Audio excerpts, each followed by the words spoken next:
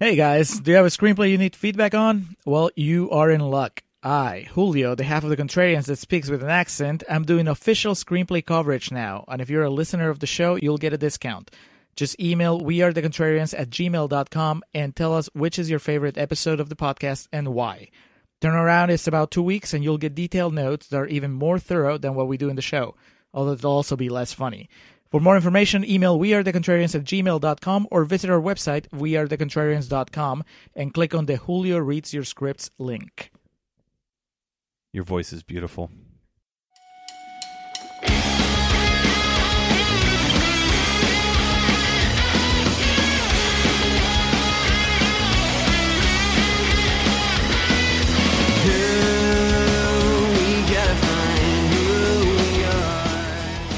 Welcome to The Contrarians, where we're right and you're wrong.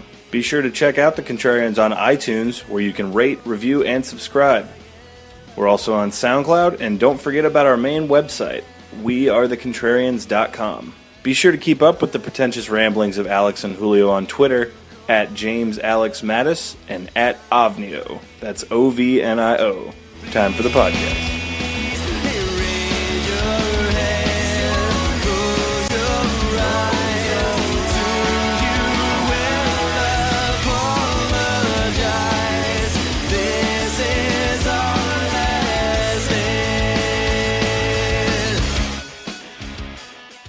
Okay, hello and welcome back to The Contrarians, where we're right and you're wrong. My name is Alex. I'm joined always by my co-host and friend Julio. Julio, how are you doing this evening? I am doing great. I am feeling a little more feminine than I did last episode. I think that this is going to be a trend, and that by the time that we reach the 6th episode of this series, I'll be a girl. That's what you want to go with? I think so. Okay, so today we're here to visit Lost in Translation, directed and written by Sofia Coppola, and for part 2, I guess 2.5 of our journey down the path of the feminine, we are joined by our first ever female guest. Exciting day for The Contrarians. Woo! For women everywhere. Everywhere. Friend of the podcast and longtime off-air partner in crime, Ashley Mitchell is here to join us for this podcast. Ashley, thank you for being here. Thank you for having me. Finally. At long last. So, yes, today we are here for Lost in Translation. Academy Award winner for Best Original Screenplay, also stands at 95% on Rotten Tomatoes. It's a pretty well-respected, well-regarded movie, Julio, but you didn't come away with the same sentiment. Well, I don't think any of us did. I could swear that we had to wake each other up at some point, at least once per person. We had to wake each other up. For a 110-minute movie, we had to take 2 breaks. Yes, pizza break, beer break, and naps in between. Still, it's 95%, which is a lot of red tomatoes. It's an insane amount of red tomatoes. I have a few quotes for you here, starting with Richard Corliss from Time magazine, who says, "Lost in Translation revels in contradictions. It's a comedy about melancholy, a romance without consummation, a travelogue that rarely hits the road."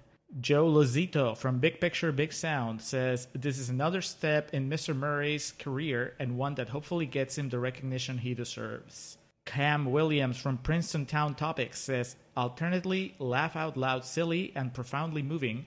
Kudos to Sofia Coppola for managing to capture an undeniable chemistry between Murray and his 18-year-old co-star, despite a certain asexuality." 18-year-old. Okay, you said she was 17. At the time of recording it, what I read was she was 17.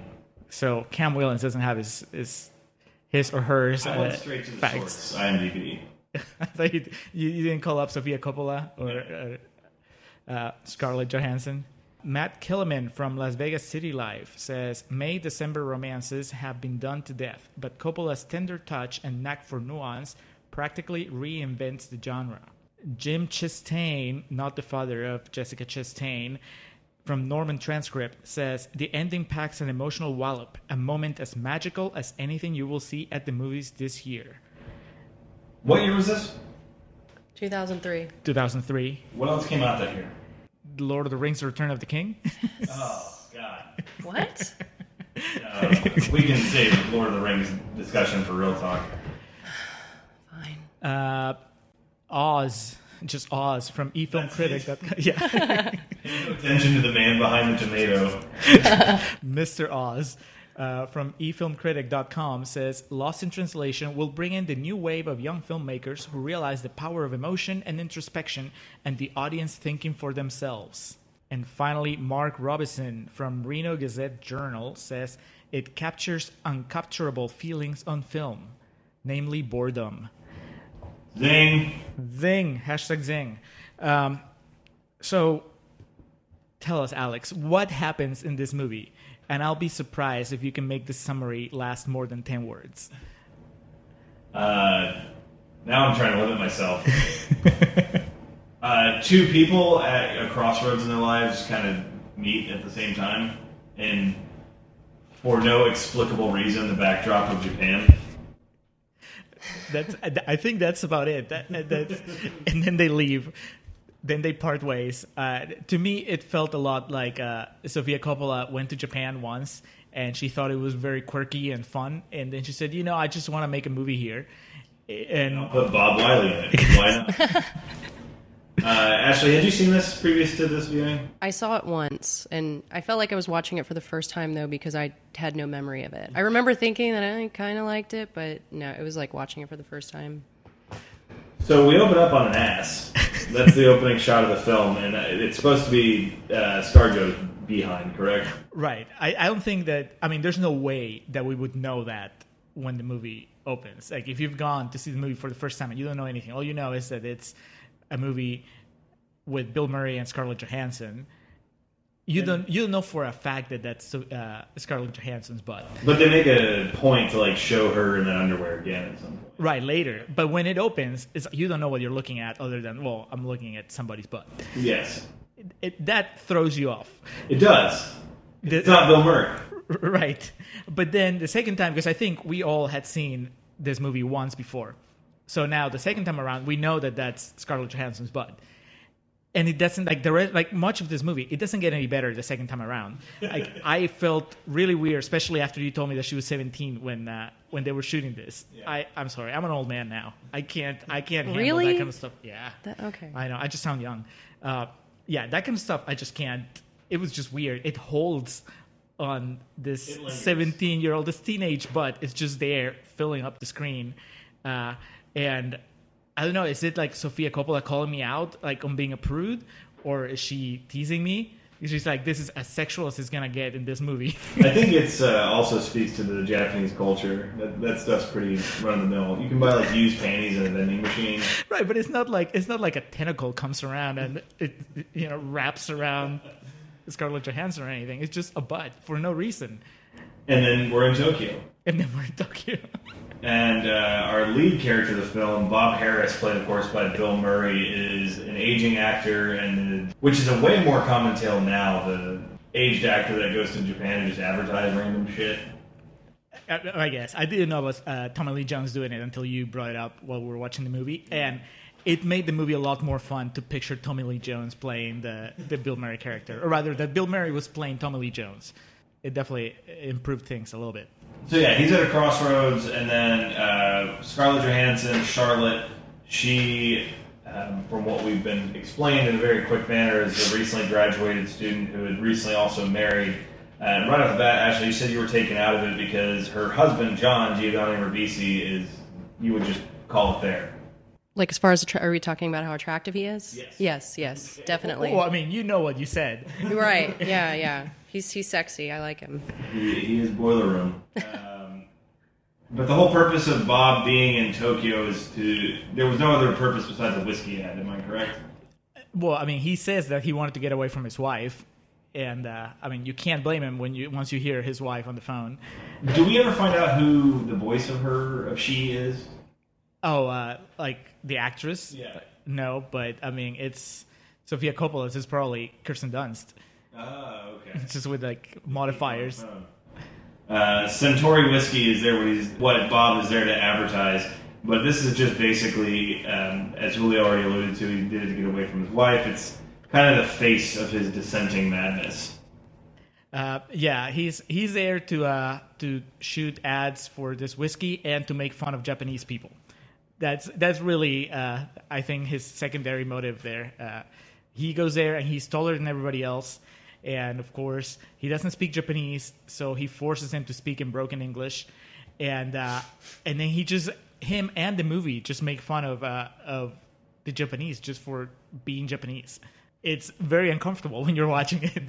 And I don't know if I was just less PC when I watched it the first time, because I remember the first time I just walked away with it as in like, oh, well, this was boring. Mm-hmm. But now this time I watched it and it was like, this is just wrong. It's like kind of like the ultimate portrayal of an American going to a foreign country and just saying, well, fuck all this. Mm-hmm. I'm so much better than everybody else.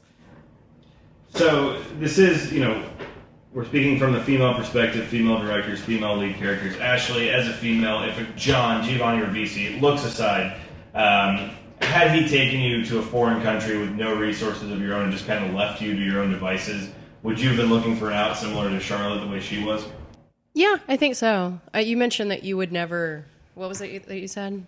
I would never go to a foreign country without at least a group of friends. I don't want to be stranded there without speaking the language. But I mean, usually I think that I would be with a group of friends, but if I were in that situation, I would totally go out and explore by myself. Would you cling to a man that aged you by about 40 years? No, I would not.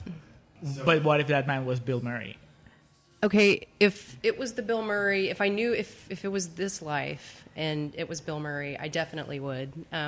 I wouldn't form a relationship with him or whatever they had. You would make it clear it's just... Yeah, I would make it clear that it's just going to be a lot of us talking about what about Bob, and there might be some hugs, not in even there. Ghostbusters. You go to the what about Bob? There would be a little bit of talk about Ghostbusters, but what about Bob mainly? He's probably tired of talking about Ghostbusters. I thought that was something that I don't think the movie made clear, and that was, was he a big enough actor that she was into him partly, at least initially, because he was a big name, or was she really super desperate and just latched on to the first white guy that she saw at that bar? Dude, besides her husband, who else is there? You know what? I didn't even think about that the entire time. I didn't think that... Recognize him? Did she? Yeah. Well, I had the feeling that she didn't. If we are going in the theory of, okay, he's playing like Tommy Lee Jones going and doing whiskey, whatever. So Tommy Lee Jones is recognizable. If you're an American in Japan and you see Tommy Lee Jones, you'll buy him a drink. Yeah. Especially if you see him as bummed as Bill Murray looks in this movie. Yeah, just for the story alone. Just for the story. Well, guy or girl, you'll buy him a drink. Whether you are into Tommy Lee Jones sexually or not, you'd still buy him a drink. And Tommy Lee Jones isn't in a Tommy Lee Jones sexually. So Charlotte's growing very discontent. She even calls one of her friends or a family member and says she doesn't know who she married. It leads to her just kind of wandering around and not really being able to find too much of herself anywhere she goes. It's really weird because this first part of the movie paints her as being sort of an outcast in this world, right? Mm-hmm. But then later on, she's super popular and she has like friends. So why wasn't she hanging out with her friends at first? Where did they come from? One day she just tells Murray, "Hey, I want to hang out with my friends," and then suddenly she has Japanese friends. But did she call them her friends? I thought that they just met each other. They just no. She introduces him like when they go to on their wild night that includes karaoke and just running down the street, and then getting shot with some kind of gun. Laser. So Bob's stuck in Japan. He's going to do a talk show of some sort that kind of keeps him over there. But no, he's refusing the talk show at first. Oh, okay. And then he ends up staying for the talk show because obviously he wants more Scarlett Johansson. He's smitten. But his wife and his family are weighing heavily, and you can tell it's not really something that he wants to go back to. In fact, he doesn't show any signs of like love or tenderness towards them until literally the third act of the film. Then we're introduced to Kelly, kind of out of nowhere. Giovanni Ribisi, one of his moments on camera, is this very intense moment where Kelly is an actress that he's worked with previously, and Anna Faris portrays her, making her triumphant return to the podcast. Bright ray of sunshine in this movie, where everybody's being kind of down on their luck, being bored, and then Anna Faris comes in and she's having the time of her life in Japan, apparently. Yeah. She's in the movie that we want to watch, but unfortunately she just kind of like crosses over for a couple scenes and then walks away again. I like Anna Faris just to begin with, and then when you see the juxtaposition with Scarlett Johansson just kind of being a sad sack there, I don't know. It doesn't surprise me that Giovanni Ribisi was excited to see her too. But then for some reason the movie vilifies her and has kind of like makes fun of her for being all bubbly and extroverted, I guess.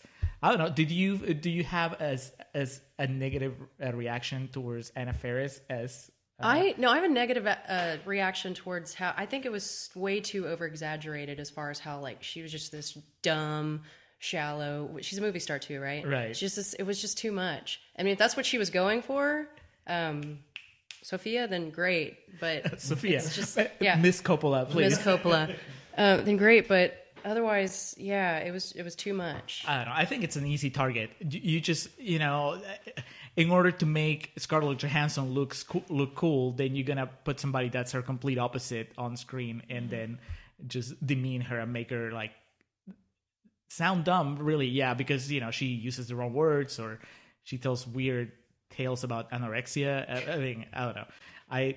I felt that the movie did Anna Faris a disservice. Yes, I agree. Yeah, and also I want more Anna Faris and Giovanni Ribisi. That's what I want to see more of. I really, there's a couple times when he's like, okay, we're going to hang out. And Scarlett Johansson is like, I'll stay. Well, I wanted to cut to the hangout because that sounded a lot more fun. The portrayal here is weird because it's supposed to intimidate Charlotte's character because Kelly's prettier, has a bunch of makeup, all that type of thing. So it's this weird pitting female against female moment that fortunately the movie doesn't hinge on, but still I felt it was a bit unnecessary. Yeah, it's just Sofia Coppola just building up her protagonist by giving her easy targets. Because of course Giovanni Ribisi is also painted as this kind of oblivious dude, and I think that the more I think about it, Scarlett Johansson is a problem just because she's a little too attractive to be playing that part. You know what I mean? Like, you cannot believe that Giovanni Ribisi would just leave Scarlett Johansson alone in a room just to go hang out with anybody, even if it's Anna Faris. Especially in a fucking foreign country. Right. You gotta picture that if Giovanni Ribisi was actually there with Scarlett Johansson, he would just be at her feet the entire time. And it's hard to picture Scarlett Johansson as being insecure in just feeling so awkward in Tokyo. I don't know. That's not the image that he projects. So it's hard to buy the fact that she'd be desperate enough to sort of emotionally hook up with Bill Murray later. But hook up, they kind of do, but that's not for a while. The first scene of them actually coercing or discussing, they meet at the bar there at the hotel. They're both kind of growing restless with their certain situations, so all of their dialogue is very catty and very, facetious about their given situations. They're just really snarky about the fact that they're in Japan, and that they should be having an awesome time, but they're not. And then Giovanni Ribisi has to leave. He's a photographer or a videographer? I think he said photographer. He's on vacation from Wall Street and taking pictures in Japan. Gotcha. So he's leaving for several days and just, again, leaving his gorgeous newlywed wife, Scarlett Johansson, behind in the dust for Bob Wiley to swoop in. While she parades around in her sweater and her panties, they could have picked more attractive panties than that. That's for the benefit of us, though. And okay. I think that I'll disagree. I think that if the purpose was to ugly up Scarlett Johansson, they didn't go far enough. They should have taken notes from Monster. Yes. Get some real, prosthetics in there or something. So this basically turns into Charlotte wants to keep Bob company, and she asks, as we mentioned, her friends that just kind of come fucking out of nowhere. We don't even know how they met, if it was a study abroad program. It's one of them called Charlie Brown. No, it's Charlie, but I could swear that when she introduces him, she's like, Charlie Brown. No, I was going to say Charlie Brown, but well, the movie would go there. Yeah. I mean, there's several times when Bill Murray it doesn't even matter that he's actually hanging out with these people. He'll still make fun of them for not speaking English. Well, yeah, he's doing that thing right to their face where he's like, oh yeah, and he keeps repeating their language back to them. Yes. Very demeaning. It's very, it's just uncomfortable to watch because, I kind of, it's like Bill Murray should know better. Mm-hmm. He's old enough. I could understand Scarlett Johansson, Sofia Coppola. They're, Coppola is a young filmmaker and Scarlett Johansson, she's still kind of like breaking out. She's really young, like, okay, 17, 18 in this movie. But Bill Murray's been around for a while. So he kind of has... For a law, it's going to make a difference if it's 17, 18. But Murray, he should have known, he's the old guy there. He knows, he should know what's proper and what's not. But instead, he seems to be like that old guy at the party that's buying the underage people beer and making fun of the Japanese for the way they speak. It's like, you should be the adult in this production. And actually, I mean, I'm not talking about the character. I'm talking about Bill Murray, the actor. He should have said, maybe I shouldn't riff on how the Japanese pronounce certain words. Maybe I draw the line there, and instead because I'm a great comedic actor, maybe I can find something else that's funny and not just like, oh, they're all short. And God, at the beginning, dude, he makes a joke about how they look like they just woke up, or like they look like they're really tired. Yeah, that's horrible.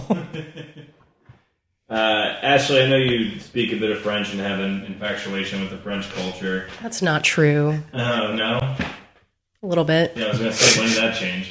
That being said, in this particular movie, don't you find it a bit demeaning and a bit overly patriotic and egotistical that the Americans just kind of domineer over the foreign culture?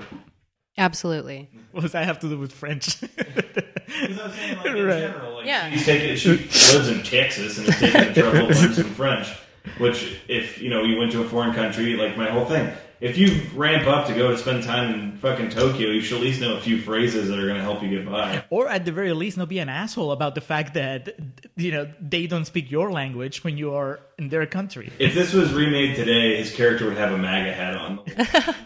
There was just too much of it. Like, everywhere there were stereotypes and exaggerations. Even towards the end, when he takes that razor out, and he looks at it, and he has this resentful look because of how small the utensil is.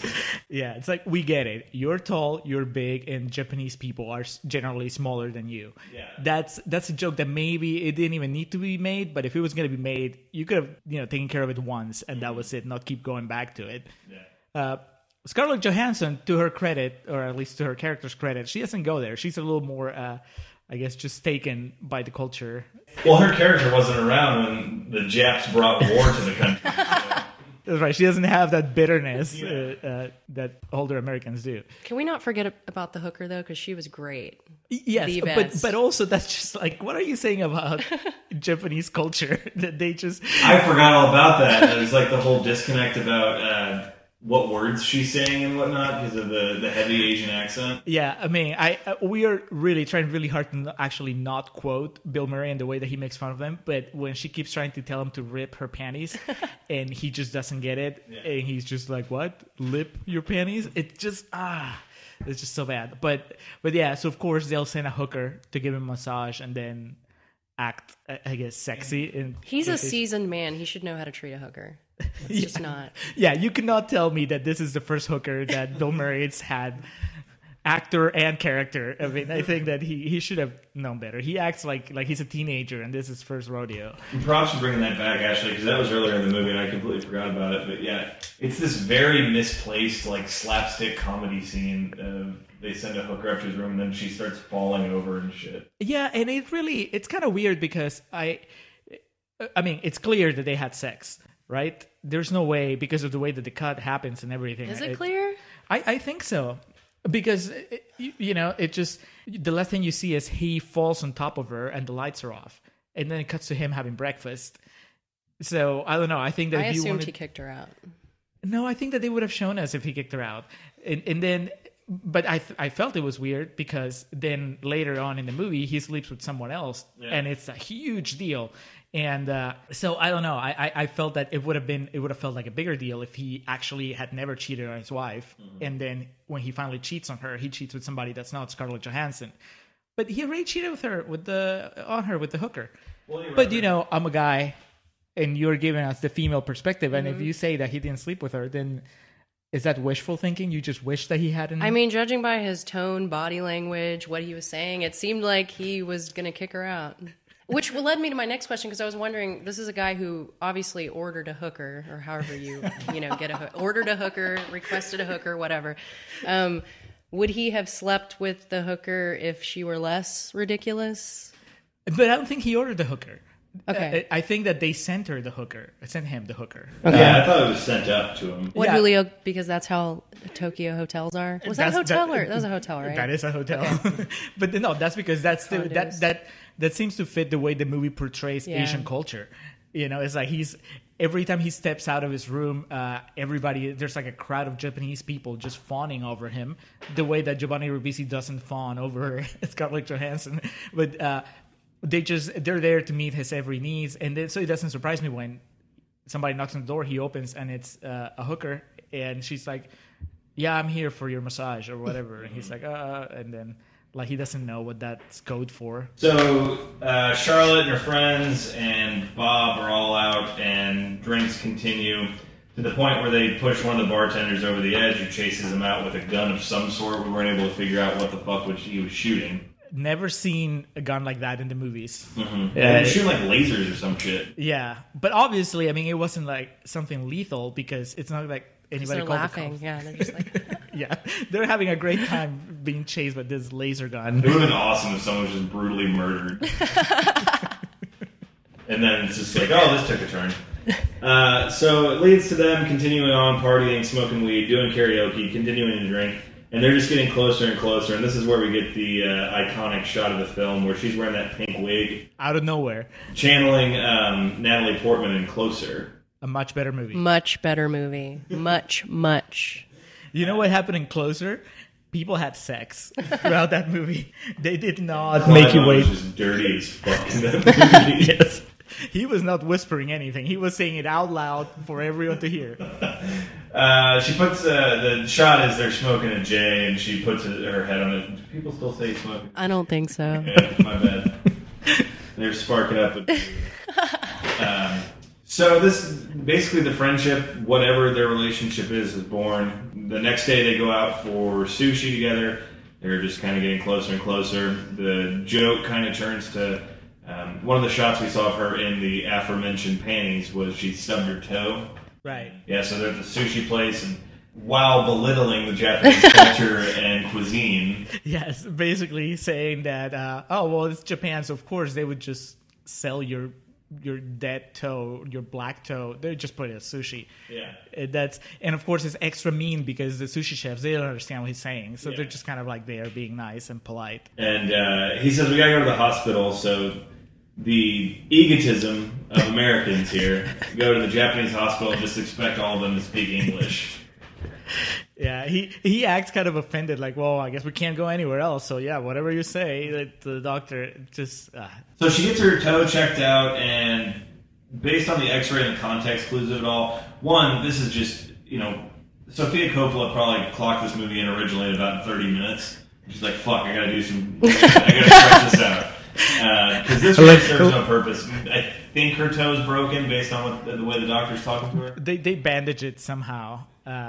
We don't even get the benefit of subtitles. We just kind of like get the doctor speaking Japanese for a long time, and then... You ever broken a toe? I cracked one. I had like a little fissure, and there's no fixing it, right? You just have to power through it. There's things you can do to reset your big toe, but as someone who's broken both his pinky toes, you just have to deal with it. Was this wrestling related? This was wrestling, wasn't it? They were both when I was drunk and in a hurry to get to the bathroom, and I stubbed it either on a chair or a door frame. And I woke up the next day and I had the brack toe. And that's neither here nor there. Were you thinking, oh, this would go well with sushi? No, because I'm not asking. You're a better person than Bill Murray in this movie. Then. I'm not Bob Harris. So what this does, though, is it sets the tone of... it almost takes on this weird father-daughter type thing. So then their whole romance is just getting weirder and weirder as the movie goes on. Yeah, because, and I think I mentioned it while we were watching, it almost looks like Scarlett Johansson gets younger the more the movie goes. Mm-hmm. And Bill Murray, well, he just kind of stays old, but... Well, when they put her in pigtails with a lolly at the end, I thought that was a bit much. With the schoolgirl outfit, just the ultimate Japanese insult. So that night they have a late night rendezvous. That's it's a meet cute, as it were. He sends a telegram to her door that says, are you still sitting there drinking sake, watching TV? Yeah, not having sex. No. A better movie, a movie that's realistic, would have had them hook up after that first night at the bar, because it's clear that they both would. Like in the real world, she finds him attractive. There's no way that anybody that's into women wouldn't find Scarlett Johansson attractive. So there's no way that it wouldn't happen. But for some reason, the movie just keeps delaying it and keeps trying to find ways that are just not realistic, really, to keep them from hooking up. And it really, the fact that it doesn't happen in this scene when they're drinking, they're in her bedroom, his bedroom. I think they're in his hotel room. And they're both laying in bed. We're, maybe like an hour into the movie, maybe even longer. And the closest we get to any sort of action is him touching her foot before they fall asleep. Yep. That is such bullshit. We are all adults, Sofia Coppola. Don't try to sell us this. We have the only part of the movie where Bill Murray, Bob Harris, explains, he breaks down life and explains, when you have kids, it sucks because your life's over, but then they grow up and they start moving and talking, and then they become the greatest people you've ever known. So it's a very somber take on the whole having kids thing. It's like, it kills your life, but, what are you going to do? It's worth it. So yeah, and then they pass out next to each other, and he rubs her foot as they fall asleep gently. There's a lot of Charlotte finding herself following these next few scenes. Is basically just her out on her own. Doesn't she go to like a temple of some sort? Yes, I don't know what was going on in that scene. She just walks off on her own because she needs some time away from Bill Murray after he touched her foot. she needs to really process that, and she sees some people just walking down the street. A geisha, I believe. Was that a geisha? No, you're being offensive. Oh God! You know what? Not every Japanese woman wearing a kimono is a geisha. That killed actually. me. That's so annoying. That was the final straw. I was like, okay, of course she's gonna see a geisha, and all of a sudden everything's gonna make sense. Her crisis is going to be over. All it takes is a geisha. Yeah, I think, okay, so do you think that it just now, because you said it just now hit me, is that the moment that she decides, okay, I'm going to fuck him? Because then the next time that she sees him, then they have their big fight. So is that it? Like going to the temple really made her decide, I can cheat on Giovanni Ribisi. He'll be okay. He almost screwed up the wonders, So Bob's gone stir crazy with all his commitments. He breaks away, and this is where he commits to do that fucking wacky ass talk show. Yes, in the Japanese tradition of quirkiness that this movie has established, it keeps like getting gay pop America fun time now. Yeah, it's like I don't know. I mean, do we have like an equivalent of that? It would be like what, Jon Stewart being that show. I don't know. TRL with Carson. I don't know. It's really over the top, and of course, because you see, first you see like the quirkiness of just when they're hanging out with their friends, and then at some point, Scarlett Johansson is wandering around an arcade, and the camera just makes a point of showing how crazy weird these Japanese video games are, with the weird, like, it looks like there's hot dogs jumping up and down or something. Even the guys that are playing games that are kind of recognizable for Americans, like Guitar Hero or Dance Dance Revolution, they're like really into it, and I don't know, I guess maybe it's a little less weird now than it was in 2003, but it really felt like, oh, she's exploring like an alien planet. And it builds up throughout the movie until you get to this sequence with the talk show where the guy's just dancing and trying to make Bill Murray dance, and he's like very over the top, and Bill Murray is just basically he is Tommy Lee Jones. So Bob's just kind of lost after this. It was his way of breaking away. He gets even more confused with his current situation following the interview, the talk show. So he just winds up back at the hotel bar and just gets piss-ass hammered, and then ends up banging the club singer. Yeah. Who, at one point in the movie, is singing a very, very odd club version of Scarborough Fair. Yeah. Oh, Jesus. But then he wakes up the next day clearly hungover, and he's got that face that we've all had before of like, oh, fuck, what did I do? I would have gone for the ridiculous hooker over her. Like, wow, I don't know. I mean, that red wig was doing it for me in a way that I would say Frances McDormand's red wig in Flux was not. Yeah, I mean, the other one, I would like to lip her stockings. This one, not so much. But I love the shot that he drank so much that he wasn't sure until he saw the 2 champagne glasses, and then he was like, oh, shit. And then, of course, because it's a movie, Scarlett Johansson shows up, and here's her singing in the background, right? Yeah, she's in the bathroom and she's been singing. And she gets mad, and then all that they've built just kind of quickly falls apart, despite the fact that they haven't been intimate in any way. Exactly. She has no reason, she has no right to get mad at him. She's married, and she, I mean, they haven't done anything. That's he's. You would think he's her buddy, yeah. But yeah, in this, I'll give the movie this much credit. This is the one scene where I felt that things got real, because that kind of, I mean, most of the movie is just them sort of dating, which is why it gets pretty boring. They're not really arguing or anything. It's just them hanging out and having fun, and it's really not that fun unless you're in the room with them. You know, this goes out of its way to be like, men are pit. Yes, just so you know, it's weird because. I don't know. I mean, Bill Murray, he has his personality that he's been cultivating since, he came on screen, since like SNL. But this is the first time that I felt that he was portrayed as a manic pixie boy. He's just a little too perfect in the way that he always has like the right quips, and he just brightens up her life the right way and whatever. So it was so good, even though it happened so late in the movie, to see him fuck up. And I was like, oh no, he's a guy.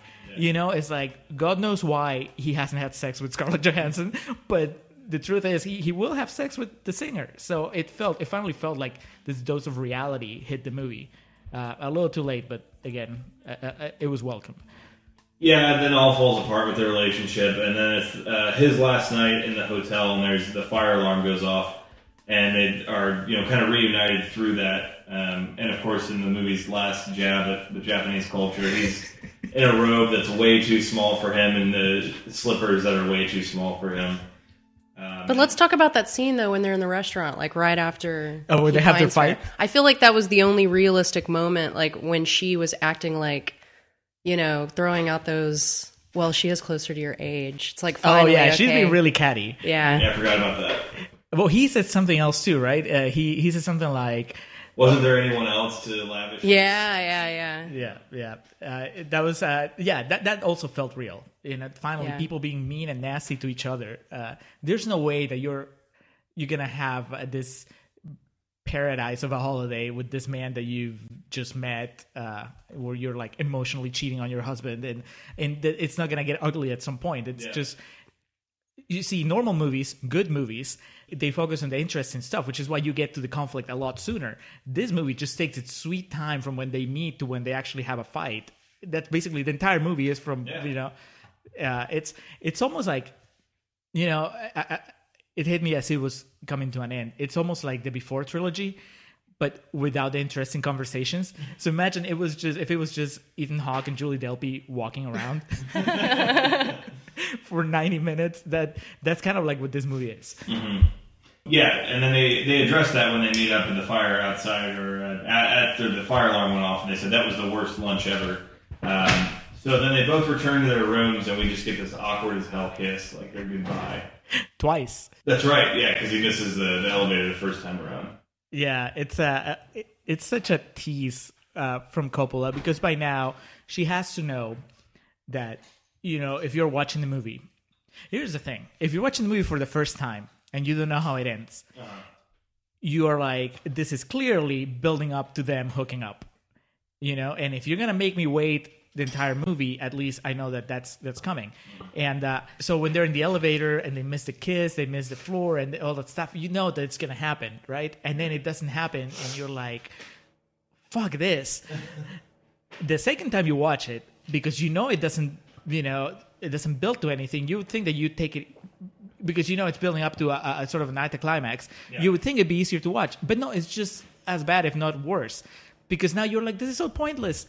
You're just teasing me, and I know it's not going to come to anything. It's so pointless, because, like, if they would have hooked up, it would have meant something. It would have meant, like, these two found each other, blah, blah, blah, whatever. But he's smiling in the taxi or whatever, and it's like, what are you smiling about? You're about to go home to your wife who's, like, talking about carpet samples. You're smiling. Yes, I came to this movie to watch you two hook up. I don't need to see you have sex, but I need you to at least, like, imply, like, go into the room and close the door, and then... scrunchie on the doorknob. Yes, so we know that we sat through this for something.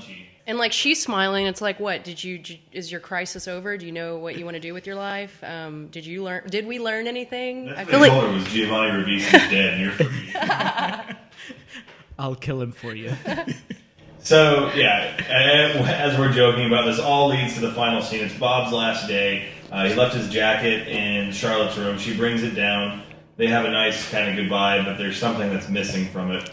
The sex. Well, yeah, that. But he goes to leave, and he's in his taxi, and he sees her off in the... I feel so uncultured not knowing what the name of it is, but basically the Tokyo equivalent of Times Square, where basically all the life is. Don't feel uncultured because I have no idea. I don't either. And he goes up and hey you, and then she turns around, and then this is the famous shot where he says something to her, we don't know what, but it's enough to get an audible out of her. I know whatever he says, it ends with okay. I think that the okay is pretty clear. Has Coppola ever talked about like what?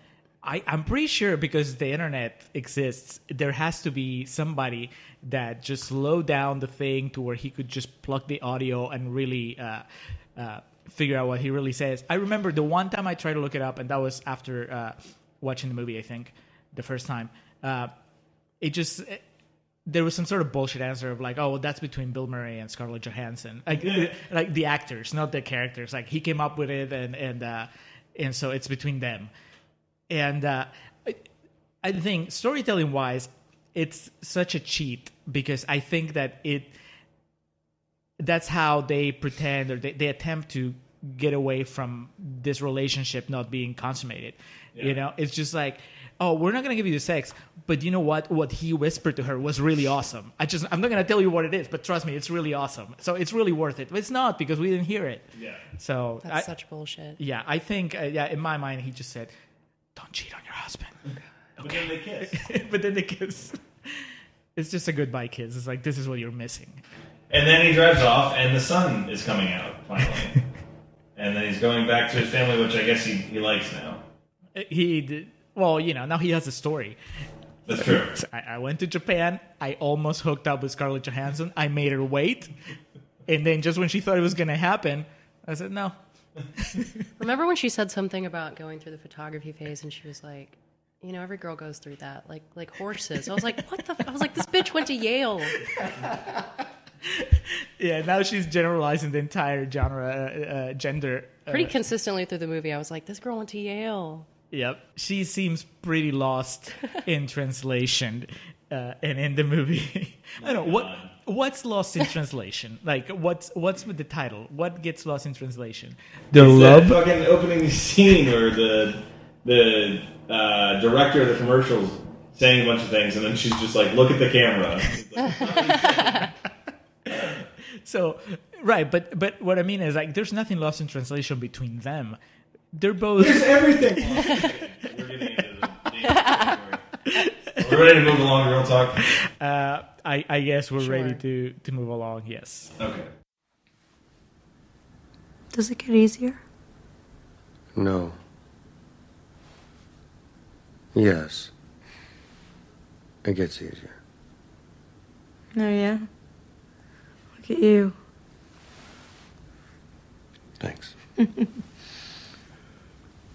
more you know who you are and what you want, the less you let things upset you. Yeah. I just don't know what I'm supposed to be. I tried being a writer, but I hate what I write. And I tried taking pictures, but they're so mediocre, and every girl goes through a photography phase. Like horses. Take dumb pictures of your feet. You'll figure that out. And I'm not worried about you. Keep writing.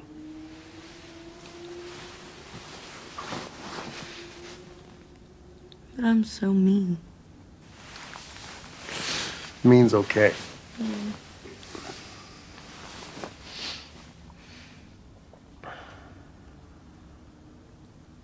What What about marriage? Does that get easier?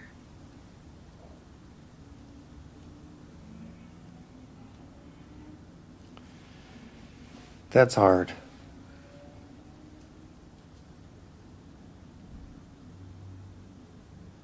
We used to have a lot of fun.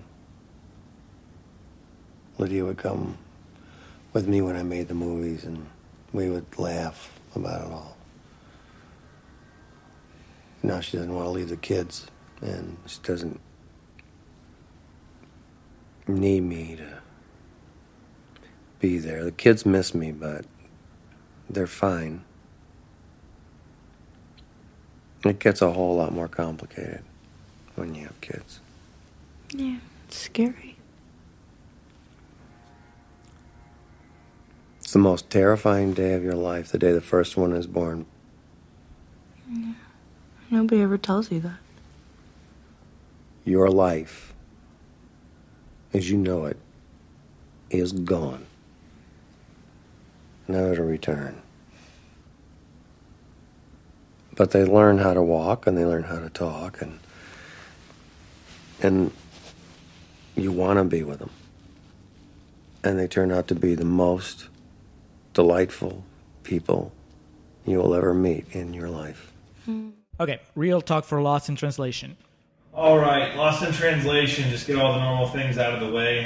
Released in the United States on September 12th, 2003. So actually, we did this pretty close to its original release date, so props to us.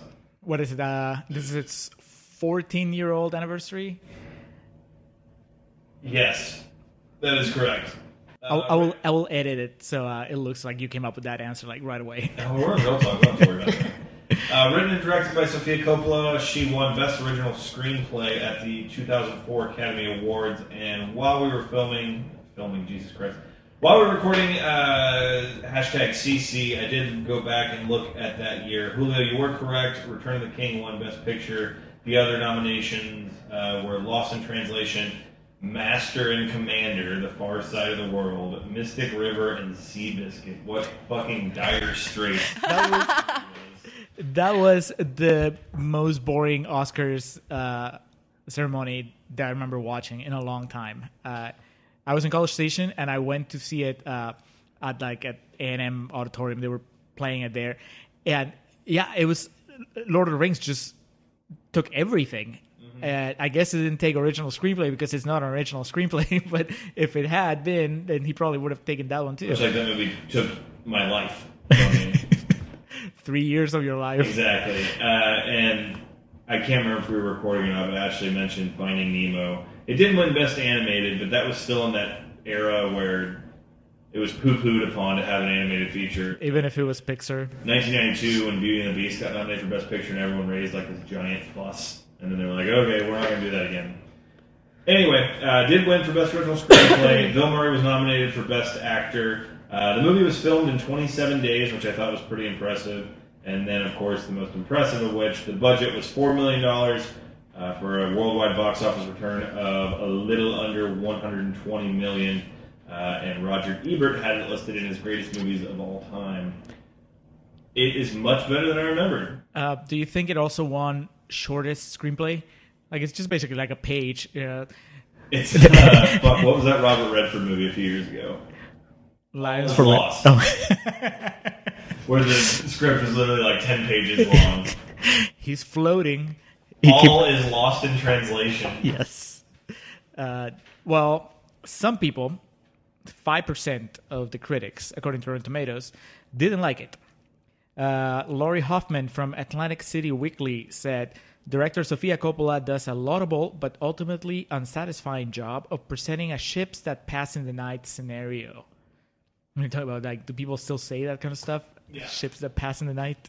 Paul Arendt from Teletext said, there's a pronounced bitchiness about the film that sits oddly with the gentle subject matter. When he's talking about the Anna Faris character and the way that the movie treats her. Susan Tavernetti from Palo Alto Weekly says, how sorry can you feel for rich, unadventurous Americans in a major funk? That's not too far off. I was about to say, it's a good point. Victoria Alexander from filmsandreview.com says, nothing happens and there is nowhere to go in Tokyo. It's all internal, Victoria. I agree. And finally, Kevin N. LaForest from Montreal Film Journal says, another elusive non-story about oh so existential beautiful misfits. Perfect. Jesus.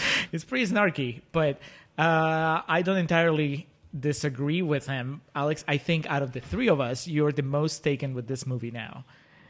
Yeah, I saw it when it originally came out, and it really just flew right over me. I don't know. I'm a hopeless romantic. What can I say? Of course. Okay, number one, yeah, there's a lot of things that are problematic about, like, the almost laughing at Japanese people. Or it's just, I understand that's the point of that movie. They had to meet at that particular point in time, but, like, I feel like a lot of it's like, okay, some of this is unnecessary. Whatever the case, I really like the story of these two people at this crossroads in their own personal life, running into each other, spending time with each other, and not really, it's not about sex or love or anything like that. It's just about needed companionship at that specific point in time. And also the acting is really good.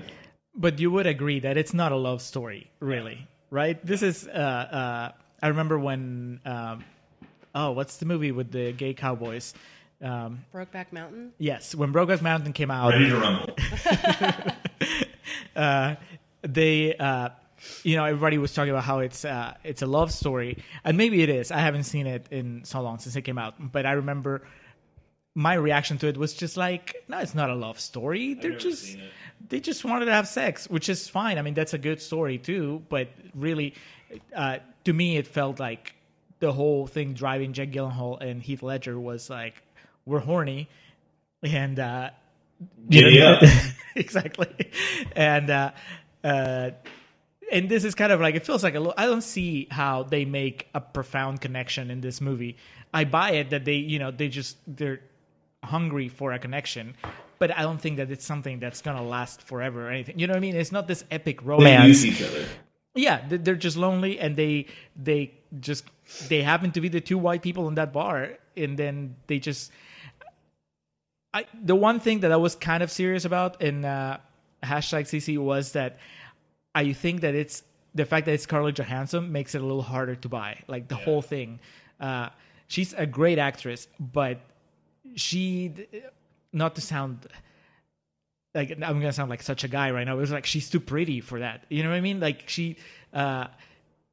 it's hard to buy her as not being popular. Yeah. And I'm sure that there's countless instances of attractive women that are not popular, but in movies it makes it harder because you have to buy into like so many other things that when you add the fact that she looks great, how is it that her husband is just ignoring her, and how is it that Bill Murray doesn't try to sleep with her at all? It just I have a hard time buying it as a realistic story. But once you get into the mindset of the movie of like, this is just a fairy tale, don't worry about how it works logistically and just take it as, imagine that they don't look the way that they look, then I can totally buy it. But it would be a lot easier for me to buy it if there were two people that were just, that didn't look like Bill Murray and Scarlett Johansson. Because even Bill Murray, I mean, he has that presence that, I don't know. And I guess you kind of need it because he's an actor. He's supposed to be a famous actor in this movie. But imagine this movie with Tommy Lee Jones and, I don't know, like... Shailene Woodley. There you go. Shailene Woodley is a great actress that actually has more of that, like, every woman kind of look. Quick sidebar, I recently rewatched... The Descendants? Spectacular Now. Oh, I haven't seen it. Had to turn it off. Really? It calls me out on way too much of my own shit. Wait, which one is that? Her and Miles Teller. Miles Teller's an alcoholic. Yeah, I watched that. Yeah, I watched that. Couldn't do it. That's neither here nor there, but... Well, I thought you were going to tell me that Bill Murray's character here called you out also on a deeply... No, what I was reading, Tarantino-esque... Sofia Coppola said she wrote this movie specifically with Bill Murray in mind, a la Pulp Fiction, John Travolta, and wouldn't have done it if said person didn't sign on for it. I think Bill Murray is great in it. I don't think that's really disputable. I really wanted more Giovanni Ribisi, though. Yeah, I understand that he doesn't belong in this movie, and in this story, it's not his story. But it was he definitely he comes in with a lot of energy, just the same way as Anna Faris. Yeah. I remember, and this is how you know you've gotten old, because I really didn't like this movie when I watched it the first time, which was when it came out. So 14 years ago. I thought it was too slow. I thought that there was... Almost 20 years into the new millennium. I thought it was too... I thought there was not enough was happening. And I can understand why the ending was cool, but it didn't connect with me. And now I've seen it, and I was like, oh, I get it. I can appreciate this rhythm, and I don't mind so much that there's not a whole lot of plot going on, because at least emotionally I can see where these people are, Yeah. I can. So I mean, that's cool. I get that stuff, but I don't know, for some reason, it doesn't. I don't connect with it the way that I think you connected with it in like romantic way. Like, oh, this really touches my heart. It's more as I see it and I was like, oh, I get what you're saying, and that's pretty cool. And I like that we don't hear what he whispers at the end, but The problem inherently is there's only so much you can do with this story, that you can literally have a movie that's 80 minutes long and do the same thing. Right. Yeah, well, before I get into like the other Sofia Coppola movie that I've seen, though, Ashley, you did not like it. I did not. I stand by everything that we've said or that I've said. My issue is that you have these two seemingly people who, according to the movie, are way more enlightened than everyone else. And then you have this, but everyone else, okay, you have this dumb, bubbly actress. And then Giovanni, her husband, of course, he likes the dumb, bubbly one, not his wife, not his sexy wife who just graduated from Yale. And then you have, of course, the ridiculous wife at home who's sending you carpet samples, all these stereotypes. I think things are more complicated than that. And this, of course, the dumb citizens of Tokyo, the ridiculously dumb citizens of Tokyo. I thought that, I don't think that's real. That's how I get what she's going for, but it's more complicated than that.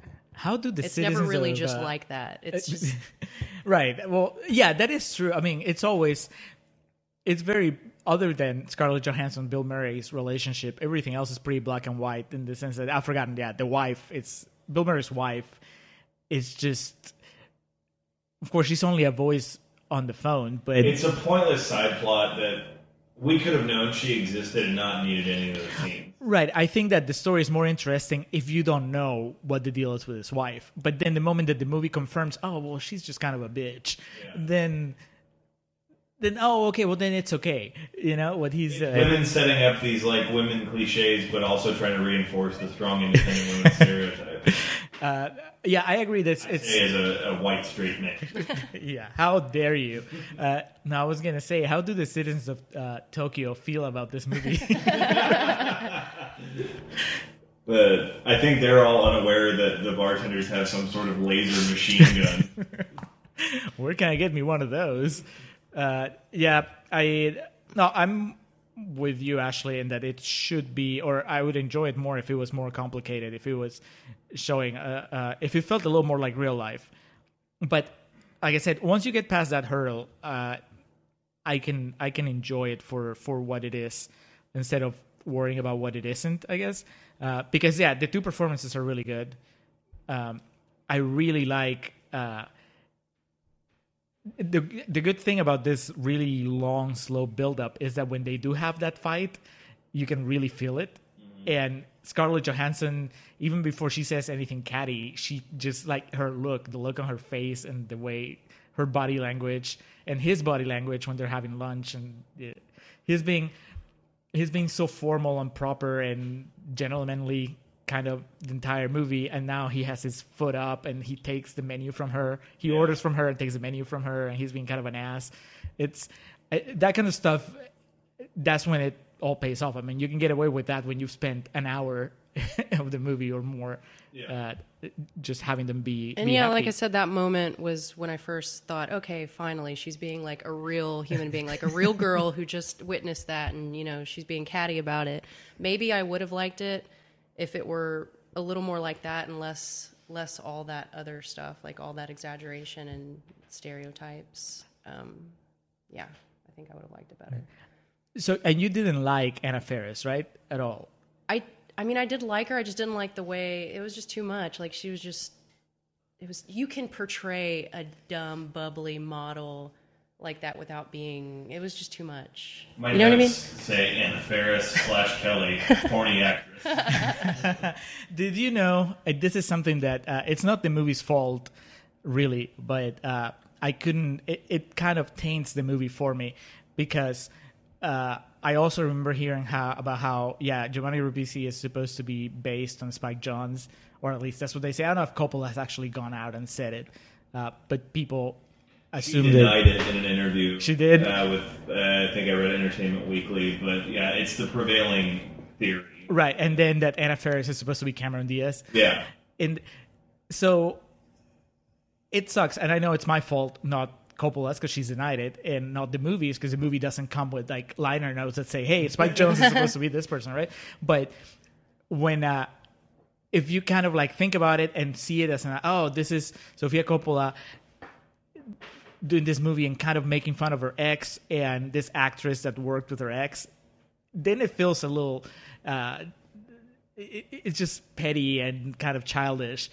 And again, I really shouldn't be feeling that way, because the movie's not asking me to read it that way. It's just that the outside world has intruded and given me information that I didn't really need. But there were a couple times when I was, we're watching it, and I was like, that's mean. I don't know what the history is between Cameron Diaz, Spike Jonze, and Sofia Coppola, if there is any. Yeah. But if there is some, then I hate the fact that now I have to think about it when I watch the movie. It's like, oh, is that why the Anna Faris character is so ridiculous? That would make more sense. I like to think that that's the reason why, versus her sitting there directing that, seeing this, and actually accepting that with no saying, motive. Hey, let's redo that just a little less. Let's take it down a notch. Reading over those Best Picture nominations and the time frame of it being 14 years ago, I think a lot of this movie, I think that's probably why I kind of separated myself when watching it. There's been so many movies like this that have been made since then that have given it time to kind of perfect that medium.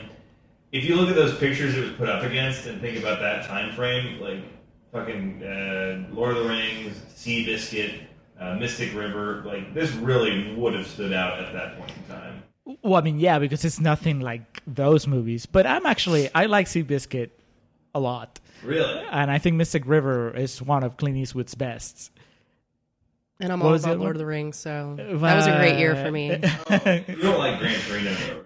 Oh no, Gran Torino is. Oh, fuck off. It has Seriously, fuck off. It has something in common with Lost in Translation, and that is the racism and. Well, for one, those are Koreans.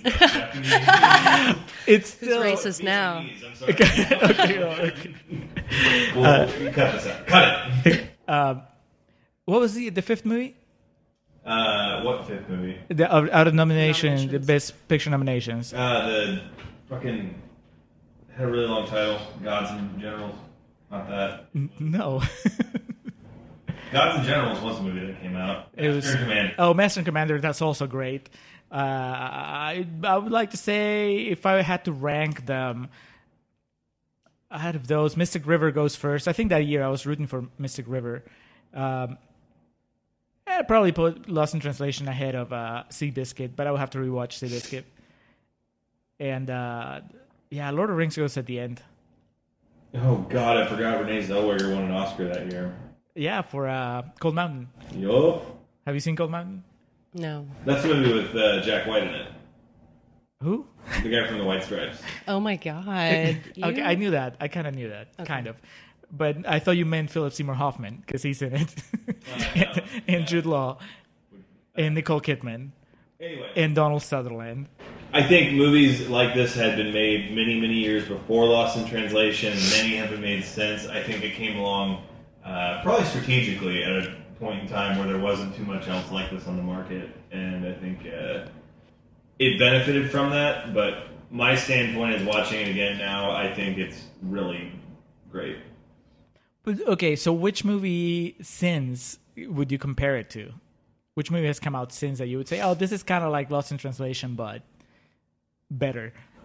Well, now that you put me on the spot, I'm saying like the whole independent movie motif and all that, like the unconventional love story. And the really like slow, let's take it slow. And I can tell you a movie that kind of wanted to be like this, but was fucking dog shit, was Celeste and Jesse Forever. Did you ever see that? yes, I did. It was terrible. I hated it. I did not see that one. I don't think it was around for too long, but it was I thought, I don't remember confirming it, but it felt like it was a critical darling. It was. Well, fits in with our whole... Rashida Jones wrote it. Yeah. And women, fuck yeah. But that movie, I think it wanted to be like a mismatch, and also people, because remember the ending is like they're not dating anymore, but they're friends. And I blocked. I just remember being so annoyed because I was really pumped to like it, and then it was I just paid to watch that movie. Ooh. Yeah, I went to the theater to watch it. Anyway, but okay, so since we're talking about like female filmmakers or whatever, so how do you feel about Sofia Coppola? I was talking to Ashley earlier because I've only seen this one, and then I watched the Bling Ring a few weeks ago, and I was planning on watching more because I wanted to really get a sense of what her filmography was like before I completely indicted her just based on Lost in Translation. But I didn't get around to it. But the one thing that struck me just watching the Bling Ring was that, at least going by those two movies, she really has that slow pace, and you could accuse the Bling Ring of a lot of things that you could accuse Lost in Translation of. Bling Ring is spectacularly underwhelming. It's a movie that there's nothing inherently wrong with it, but it's just very plain. Really? I think I like it better than Lost in Translation. Really? Yeah. I mean, you have Hermione looking awesome, but outside of that, it's very slow. Right, but so is this one. Very little payoff.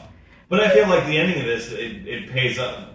That's the thing. That's where fucking art subjection comes into play. Because I think the ending of this pays off how slow it is, whereas the Bling Ring is just like... I think... Well, that's the difference. It's the true story, so you know how it's going to fucking end. Right. Well, I think that what the Bling Ring has that Lost in Translation doesn't is that it is about... I felt like it was about a little more. This is just a little too... like that quote said, oh, this is rich white people being on adventures and bored. Then, okay, well, I'll watch a movie about that. But this is 40 also. Yes. And it's fucking awful. But the Bling Ring had a little more to say about the media and celebrity culture. So it had a point. Because, I mean, when Marie Antoinette and the Virgin Suicides, I like the Virgin Suicides.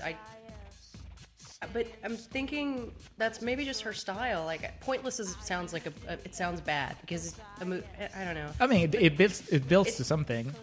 Those Marie Antoinette was more visually, wasn't it? I didn't see it. I it? wanted to, but I didn't get to. I like Kirsten Dunst, but you've seen Marie Antoinette and you've seen the Virgin Suicides, and are they just slowly paced? Yeah, it's more about the acting, and it's more like a visual exercise. It's less about, it kind of just shows a condition.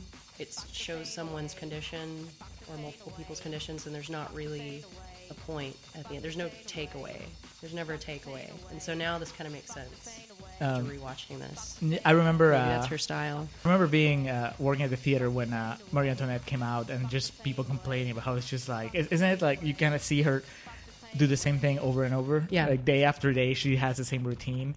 And that sounds like a Sofia Coppola movie, just from what I know of Sofia Coppola and just having watched these two movies.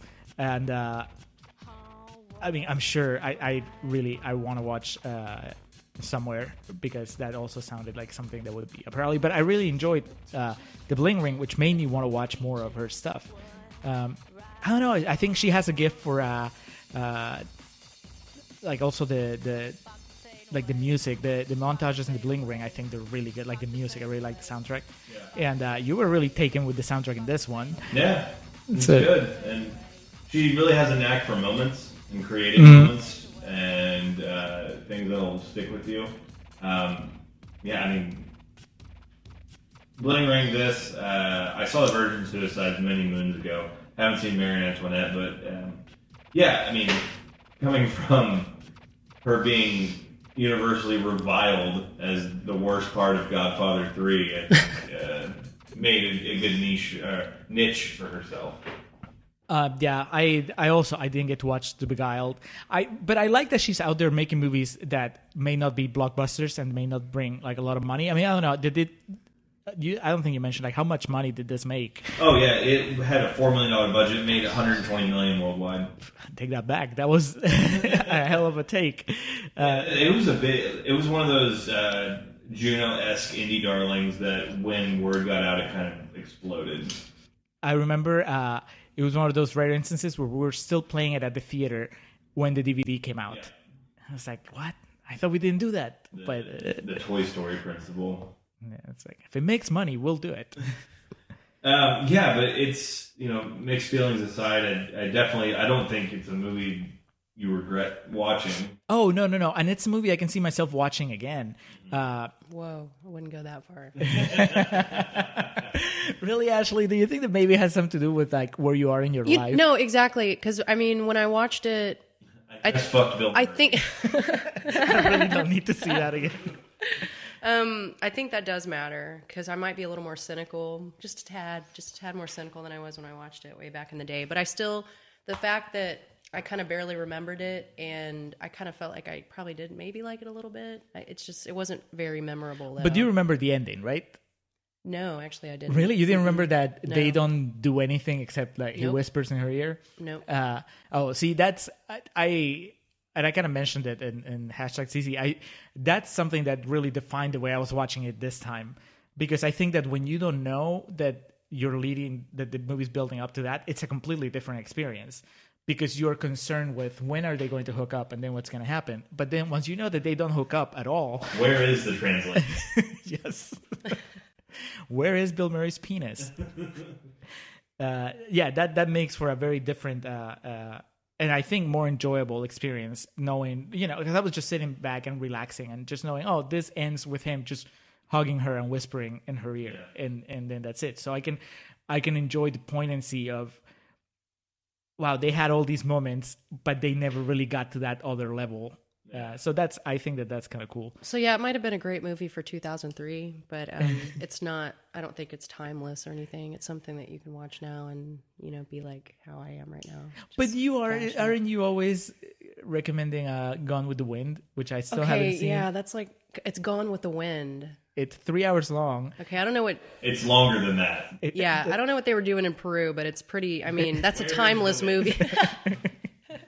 That's actually close. At least to the translation, I It's guess. like fucking 4.5 or some shit. Okay, we're watching this, and you're gonna see why. Well, we have to do like it was originally. It was in the theaters where the intermission they have an orchestra come out and play like while we're waiting and everything. But I'm down. Well, but I mean, you like it because it has Gone with the Wind has every element you would. Have you not ever seen Gone with the Wind? I haven't. I just said We're that. watching it. Good God, man! It's got everything you would want, and the most amazing leads. Watch it in school.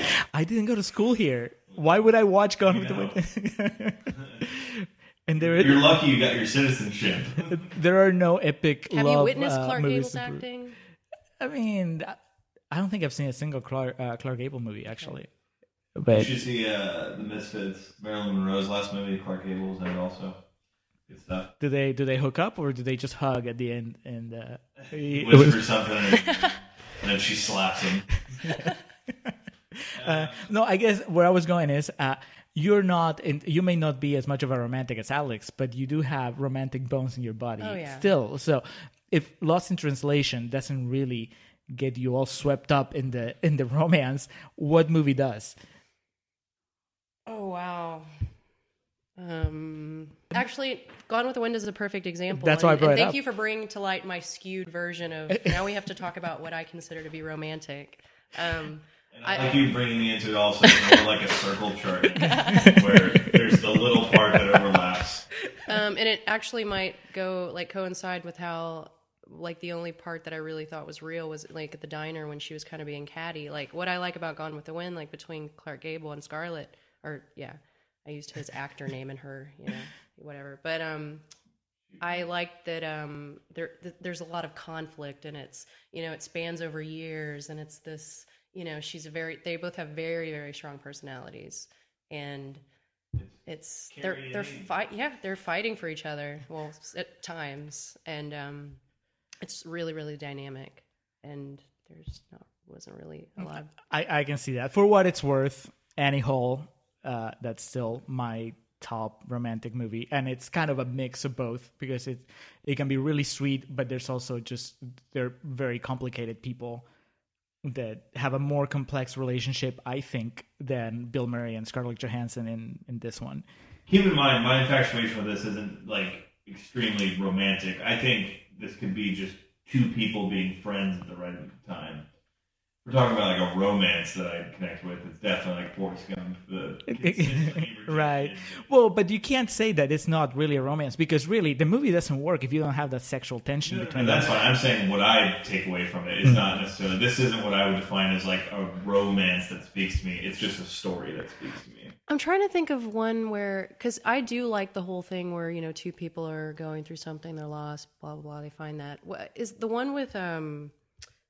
Julia Louis-Dreyfus and was that kind James of like Gandolfini? that? Enough that said. Was like that, right? See, I love that. I love great that, and I don't know. And like I said, it could be the whole details that I'm focusing on in Lost in Translation that made me not enjoy it. But I do enjoy. What. Oh no, but there's a lot more, even just plot wise. There's a lot more going on. And enough said. I mean, there's. Blue is the warmest color, same way. There's a lot going on there. Well, I'm trying to keep a straight face, but I just can't. You're being he's being very serious right now. There is a lot going on. Both of y'all stop. Okay, Twilight. Enough said is fantastic, and that's a really good example. There's a lot of real life in between those two people. Mm-hmm. And they try to figure out a way to make it work. Yeah, I just watched very recently. I watched this movie called The Switch, and don't roll your eyes, don't shake your head either. It's Jason Bateman. Okay. I watched it for Jason Bateman, even though Jennifer Aniston is good. I don't have anything against her. It's just that most of the time her movies are not great. But Bateman, I was like, Bateman being Bateman, it's worth watching, and it's surprisingly good. It's not great, but the big thing about it is that, or the thing that makes it relatable to what we're talking about, is that they open the movie and they're one of those couples that they're not a couple, they're just friends. Yeah. Which I guess is what the Scarlett Johansson and Bill Murray relationship would be if it didn't end at the end of Lost in Translation, if they actually like remain friends for the rest of their lives, where it's like, oh, we had that window of like 4 days to hook up, but then because we didn't, now we're just friends. Yeah. and there's that sexual tension through the first half of The Switch or so that feels, I buy it, because Jason Bateman looks, he doesn't, he's pretty good at playing neurotic and also playing like a regular guy, and I can totally buy him not like missing his chance with Jennifer Aniston and just kind of like sticking around. So I don't know. Maybe they'll do like a Lost in Translation sequel, like they did with Before Sunrise. I thought you were going to say Blue is the warmest color, and I was like, there wasn't a sequel to it. It was just one really long movie. In Peru, they released it as 3 different volumes. All right, so that will wrap up Lost in Translation. Julio, what's on deck next? Up next is Bewitched. Oh, God. Nora Ephron, Will Ferrell, Nicole Kidman. I'm not going to tell you how I feel about this movie. I'm going to let you find out. Q&A with Will Ferrell when someone asked him, I said, all right, day one I knew we were in the shitter.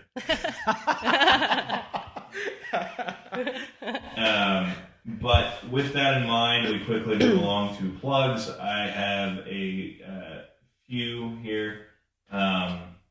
Good Time with Robert Pattinson is fucking incredible. Is it? Yes. I think, when did I see Reed recently that he told me that Good Time was great? Yeah. Was that at my Summerfest party maybe? It feels like it was more recently than that, but maybe. But yeah, he was just talking about how he wasn't taken by any of the blockbusters, and but that the smaller movies the really good ones had flown under the radar, and he brought up Good Time. Good Time is incredible. That's it's a movie that I saw the trailers like, all right, I'm gonna go see this just out of curiosity's sake. And 10 minutes into the movie, I had no idea what was going to happen next. It keeps your interest. Robert Pattinson is incredible. Can't recommend that enough. What else? Oh, American Vandal on Netflix. I was just plugging that earlier. That's absolutely fantastic as well. I feel like I watched something recently that... Oh, yeah. I, on a fucking whim, because it was on clearance, I bought the Killing Joke Blu-ray. It is so goddamn bad. Okay, I didn't know where you were going. If you were going to tell me it was so goddamn good, and you don't know what you're talking about. Was this before or after I tweeted that picture of Batgirl and Batman kissing? You had tweeted that. It basically sparked my memory. Oh, yeah, I did buy that a few weeks ago. Like, I should watch it. And I went to watch it. I couldn't even finish it. And it, like, when I remember watching it in the theater originally, it was okay because I could laugh at some of the bad shit because I knew some good stuff was coming. And now it's just like, that whole first act of that is just awful. Did you make it to the scene where they hook up? Yeah, well, when I quit was when she's like, it's just sex, it doesn't matter. It's Batman. It's pretty terrible. But I'll give him this. They hook up the way that Bill Murray and Scarlett Johansson don't hook up in Lost in Translation. Ripping off their spandex latex outfits. So. There's a shot. Well, you said you saw it again, so you must remember. There's a shot that was originally the shot I was going to tweet, which is Batman's hands on Batgirl's ass. Yeah, it's just so gross, so unnecessary. Yeah, but yeah, good time still in the theaters to go see that, and American Vandals on Netflix. It's very, very good binge, and it is fucking hilarious. I have one plug. I had two, but one hasn't gone live yet, so I'm gonna save it for next time. No, I just watched this Steven Spielberg movie you might have heard of called Always. Do you know? No? Have you heard of Always? No, I have not. Okay, this might actually fit the bill for romantic movies, or maybe it's not realistic enough. I don't know, because it's about a ghost, so maybe it won't... No, I like it already. Did you like... I didn't say... I mean, it doesn't have to be realistic. It just tell me about the movie. It's Richard Dreyfuss, working with Steven Spielberg again, and Holly Hunter, and supporting character John Goodman as what year? Comic relief. It's old. It's Richard Dreyfuss looks more like he does now than in Jaws. You know, he's lost like the youthful curls, but he's still. I mean, he's like middle aged in that one. So I don't know, late 80s maybe. I don't know. He's but he's great.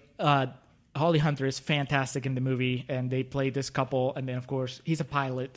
He dies, and his ghost like sticks around because he used to be a pilot, and now his role is to be the inspiration for a pilot. So he's just kind of like behind the pilot in the cockpit, just kind of telling him what to do and inspiring him. And of course, the pilot falls in love with Holly Hunter, and and so now he has to watch his ex-fiancée move on from what they had. And it's really sweet. It's really funny too. And there's one scene, I put it on my Facebook because I finished watching it this morning, and there's a scene where early in the movie they have a scene where they dance, and it's just like a big musical number. And it's kind of like Spielberg doing like his take on like those old romantic comedies from the 50s.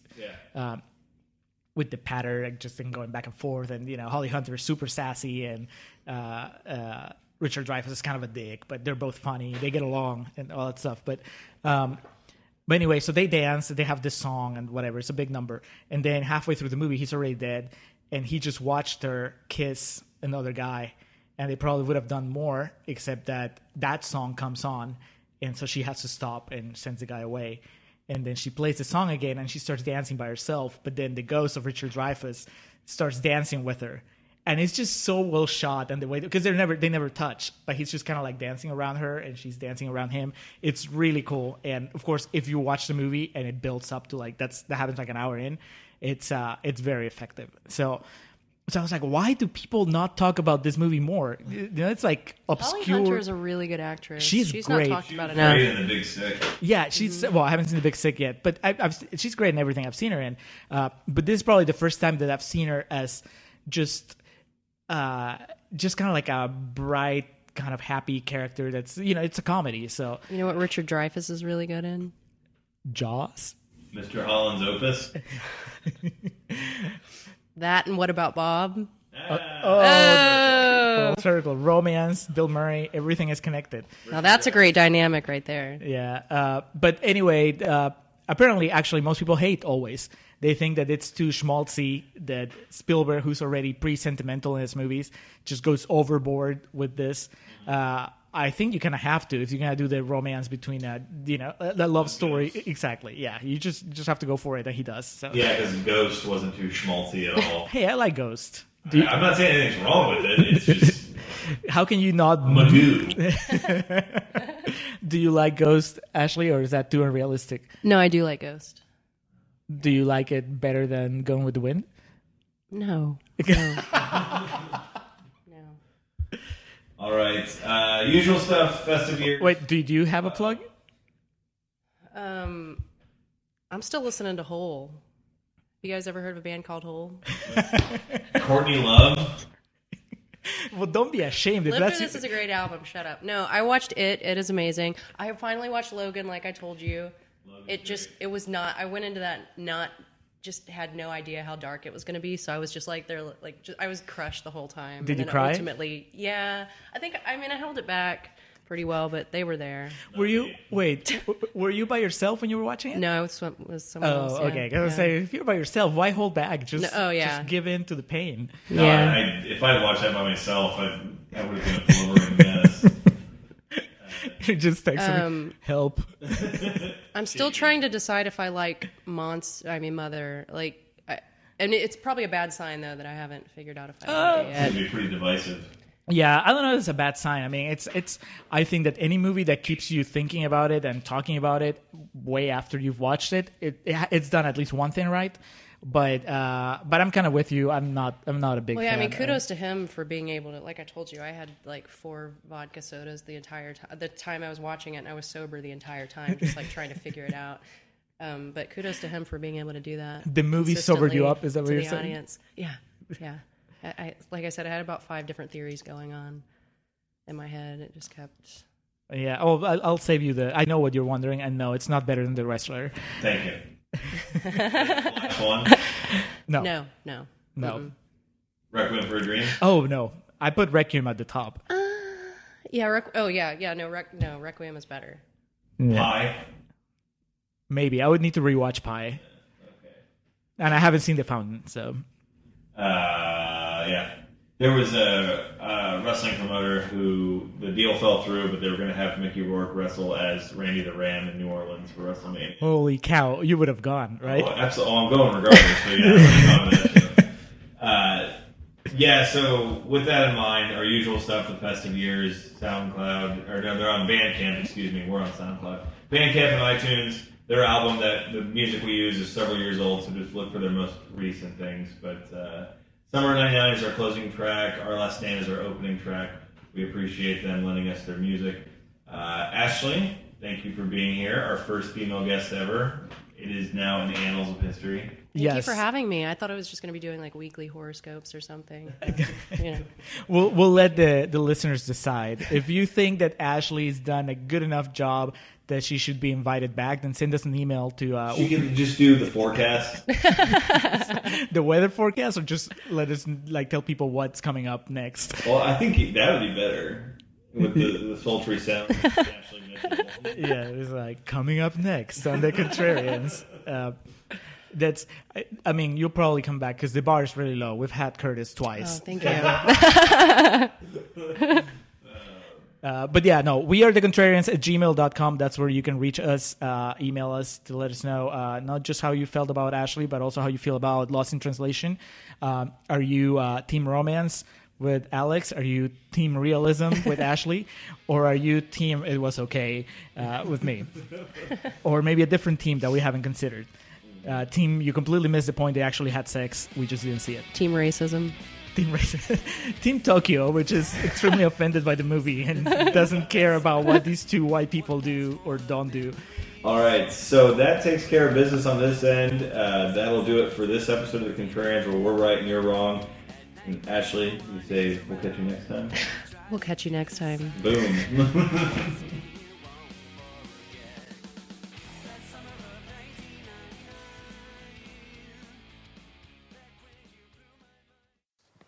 そしてテーブルの上にはサントリーウイスキーがあります。わかりますね。感情を込めてゆっくりとカメラを見て優しく、そしてあなたの古い友達に会うように言ってください。カサブランカのボギーのように、君の瞳に乾杯、サントリータイム。He wants you to turn, look in camera. Okay? That's all he said?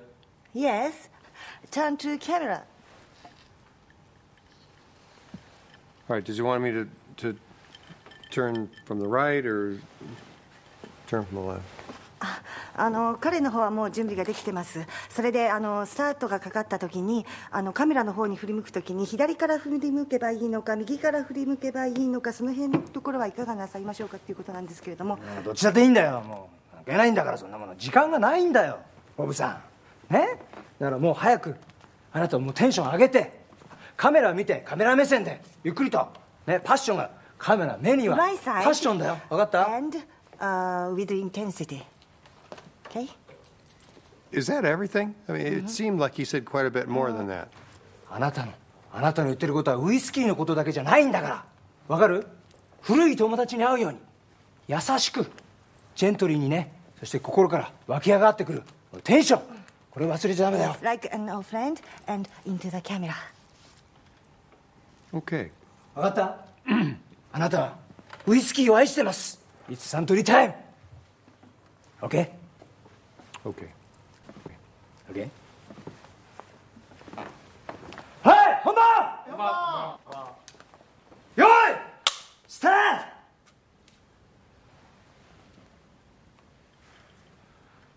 For relaxing times, make it Suntory time. カットカットカットカットカット。本当に分かってんなんかとぼけちゃって。これはサントリーの響きだよ。高いんだからサントリーの中で一番。もっと高級な気持ちでね、日常的なお酒じゃないんだよ。 Could you do it slower? 最高な気持ちで。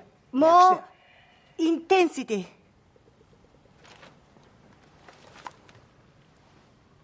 サントリータイム。本番用意スタート。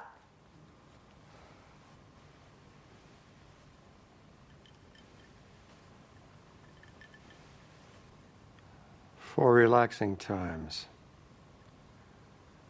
make it Suntory time.